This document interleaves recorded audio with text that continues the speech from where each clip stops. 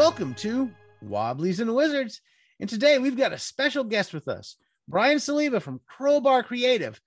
And if you've been listening, you've probably heard about his work. Brian, welcome. Hey, Shane, thanks for having me. It's great to have you. I really appreciate your book. I'm going to 100%, I'm going to say that I was blown away when I got it. I was thinking zine. I was expecting about, quite a few less pages, quite a bit less. So what happened there? Yeah, what happened there is right. Thanks for the support. You gave us a nice review and certainly appreciate that. And I'm glad that once you got the book in your hand, you were blown away. I guess that's kind of what we shoot for. But yeah, in terms of page count, initially we launched this as part of Zine Quest earlier this year. So the plan was, 40 pages or so. And as we got into, my brother and I who wrote it, as we got into the content and really delved into all of the artwork from Arthur Rackham, we found ourselves pretty carried away with all of the stuff that we wanted to create with it. And so we just wrote. And then when we went into layout and realized we were going to be well over 100 pages and maybe up to around 150, and we faced a choice. Do we start cutting all of this content, or do we just bite the bullet and create something that's actually much more substantial than a typical zine? And we went for the latter. Well, I think it was a great move. I think it's a great book. Now, if just in case listeners who are listening now didn't catch the review that we did on it earlier, Rackham Vale is the book that we're talking about, and it is based on the art of Arthur Rackham. Now, I'd never heard of Arthur Rackham until I backed the Kickstarter. You exposed me to Arthur Rackham, so thank you.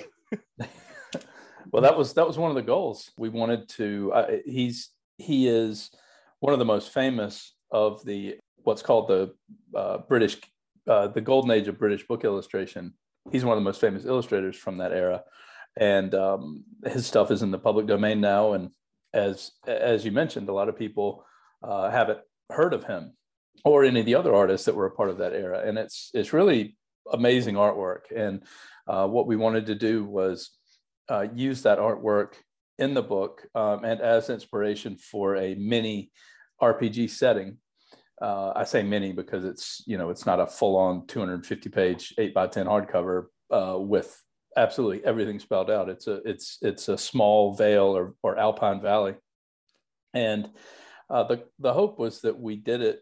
Our goal was to do it in such a way that it would do justice to and pay homage to him and his artwork, and hopefully expose people to his stuff, because it's amazing. And to that end, we also tried to name a lot of things after things that are in his biography. Like the main town in Rackham Vale is called Edithton, and that's named after his wife Edith. And most of the place names in the Vale have something to do with his backstory. Lambeth Hamlet, he went to Lambeth Art School, and we tried to do it in such a way that it didn't feel like we were cashing in on a bunch of art that just happens to be in the public domain, but that it really felt like we were paying homage to this great artist, and hopefully in a way that he would have liked and appreciated had he been able to see it. I'm going to ask you a quick question. Now, this was made with old school essentials in mind. Am I correct? That's right.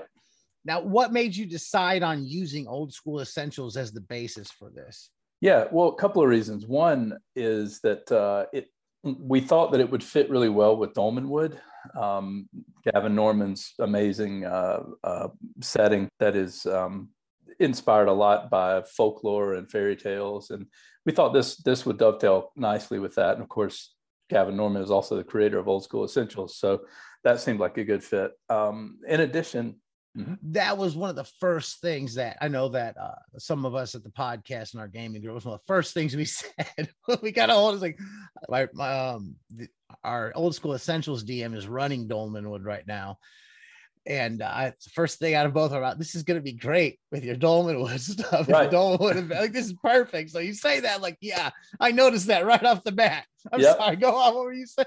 Yeah, so no, that was a big part of it. Is we thought that for those interested in the Dolmenwood setting, whether they're running it or whether they just like the style, this would probably fit pretty nicely with their aesthetics. But The other reason is that Old School Essentials is such a clean, lean, and adaptable rule set that we thought that if we statted it for OSE and you're running 5e, that's a pretty easy transition. If you're running almost any old school, any OSR system, it's a pretty easy conversion because OSE includes ascending and descending armor class. And so, if you're running old school THAC0, you can pick this up and run.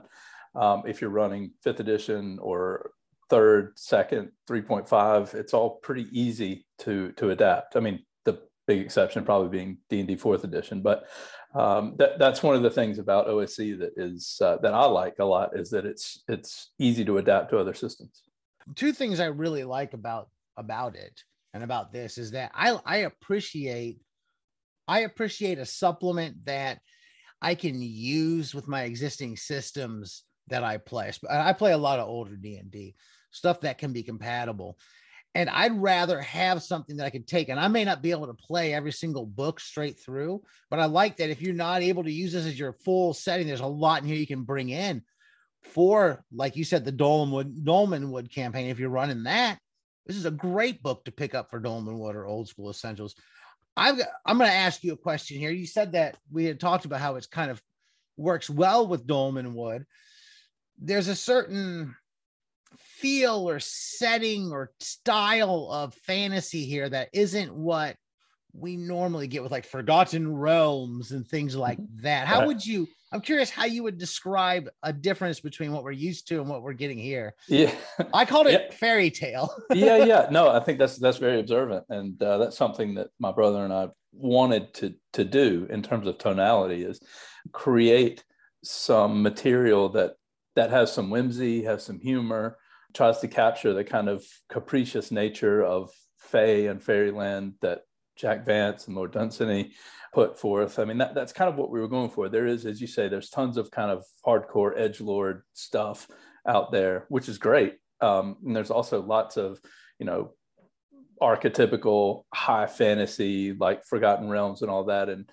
But we really felt like for this one, we wanted to create something that had a little bit different tone.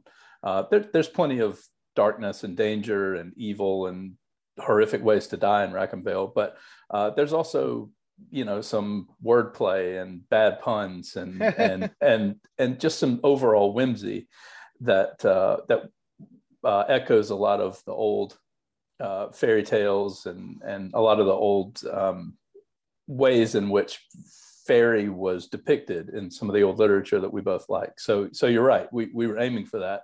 And for those looking for like a super hardcore, I mean, this is not going to dovetail very well with Borg, I mean, yeah. Borg is fantastic, but it has a very specific tone, which is very well executed. In this case, we were aiming for a different kind of tone. If you're looking for something that has some fun and humor and lightness to balance out some of the dark, terrible things that happen in the Stinkwood, for example, there's lots of that. So that's what we were going for. Yeah, I appreciate that a lot. One of the things I say often about my character in our Old School Essentials game is I'm playing an elf, and that's race as class there. And my elven character, I like since the conception, I said I want this guy to be more of a Keebler elf than a high elf. Right. That's kind of, and I feel that this is a great supplement to kind of go with that kind of feel. I like that. It's fun. It takes me back to being a kid before I really got into the heavier fantasy when I was young, imagining little elves in the forest and the woods and the little storybooks. And I guess that's where the inspiration comes from, or old children's fairy tales. So it works great. I love it personally. I'm a big fan of what you've done there. So yeah, I mean, I think that's what we were drawing from, or some of the old fairy tales and just also folklore and the way that Fae creatures were depicted. It's been kind of canonized since Tolkien that elves are this certain way. They're these esoteric, aloof, super wise beings, and which is awesome. But if you look back to some of the older depictions of elves and goblins and all of those things, they're quite different. So we wanted to kind of draw on that, and we used as a rule of thumb one of the great things that I think it was John Cleese that said it when it came to Monty Python, that make fun of very serious things and take silly things very seriously. I like that. that's kind of how it's a good way of capturing that capricious nature of fairy creatures, that they a simple comment on their shoes might send them off into the stratosphere in terms of rage, whereas doing something like killing another fairy, they would shrug off, or it's their ideas for what is fair and commensurate punishment or reaction are just very different from ours, and that's what we were kind of drawing from. Well, let me ask this question here. I may be wrong in saying that I heard a rumor, but I heard a rumor somewhere, maybe it was inaccurate, that there was something else possibly in the works for the future. Is there another Zine Quest or anything else coming up? Yeah, two things. There is we're working now on a licensed product that we're, I think, going to be announcing in the next couple of weeks. That's going to be kickstarted next year. We're working with a licensor on an IP of theirs. And then working with my brother, who co-wrote this one with me, on a follow-up to Rack and Veil, which is using the artwork from a different artist, but in a similar way, taking an old artist who's works in the public domain and creating a supplement based on and featuring that art. So those two things are in the works at the moment. Well, let me ask one quick question about the second one you mentioned. Is that going to also be for Old School Essentials, or has that not been determined yet? Probably, yeah. I think we'd like to keep the system, keep this line of books where we take old open source material and create supplements for. We want to keep those consistent. So probably will be for OSE. That's the plan now. Yeah. Well, I'm excited about that. I'm looking forward to it. We're kind of coming up time to wrap up. I'm going to ask one more question. Could you tell the listeners where they can find you online, where they can find the book and everything else? Yeah, so everything is on our website. The book, plus we created a line of cards that are full color, and there's a card for each of the bestiary entries. Plus, there's some downloadable stuff, a high-res map, high-res factions page, and otherwise, all that is on our website. That's crwbr.com. So it's just crowbar without the vowels. The book is also available for print on demand and as a PDF on DriveThru RPG. And it's also available as a PDF on Itch. And there's a soundtrack too, an original soundtrack on YouTube. I totally missed the soundtrack. You're gonna have to send me a link so I can put it in the show notes and I can listen to it. I missed that one totally. So my brother, who co-wrote it with me, he's a musician. So he got together with another musician friend, and they wrote and recorded a soundtrack for the setting. So I love it. I think it came out great. So it's on YouTube. It's you can download it on SoundCloud, but I mean, it's all out. The soundtrack is all out there and free. Yeah, send me that link so we can put it in the show notes. I'm going to check it out too. And sure. That way the listeners can check it out. And I want to thank you for coming on. As always, you can find us on wobbliesandwizards.com. That's our blog address. And keep those dice rolling. Thanks, Shane.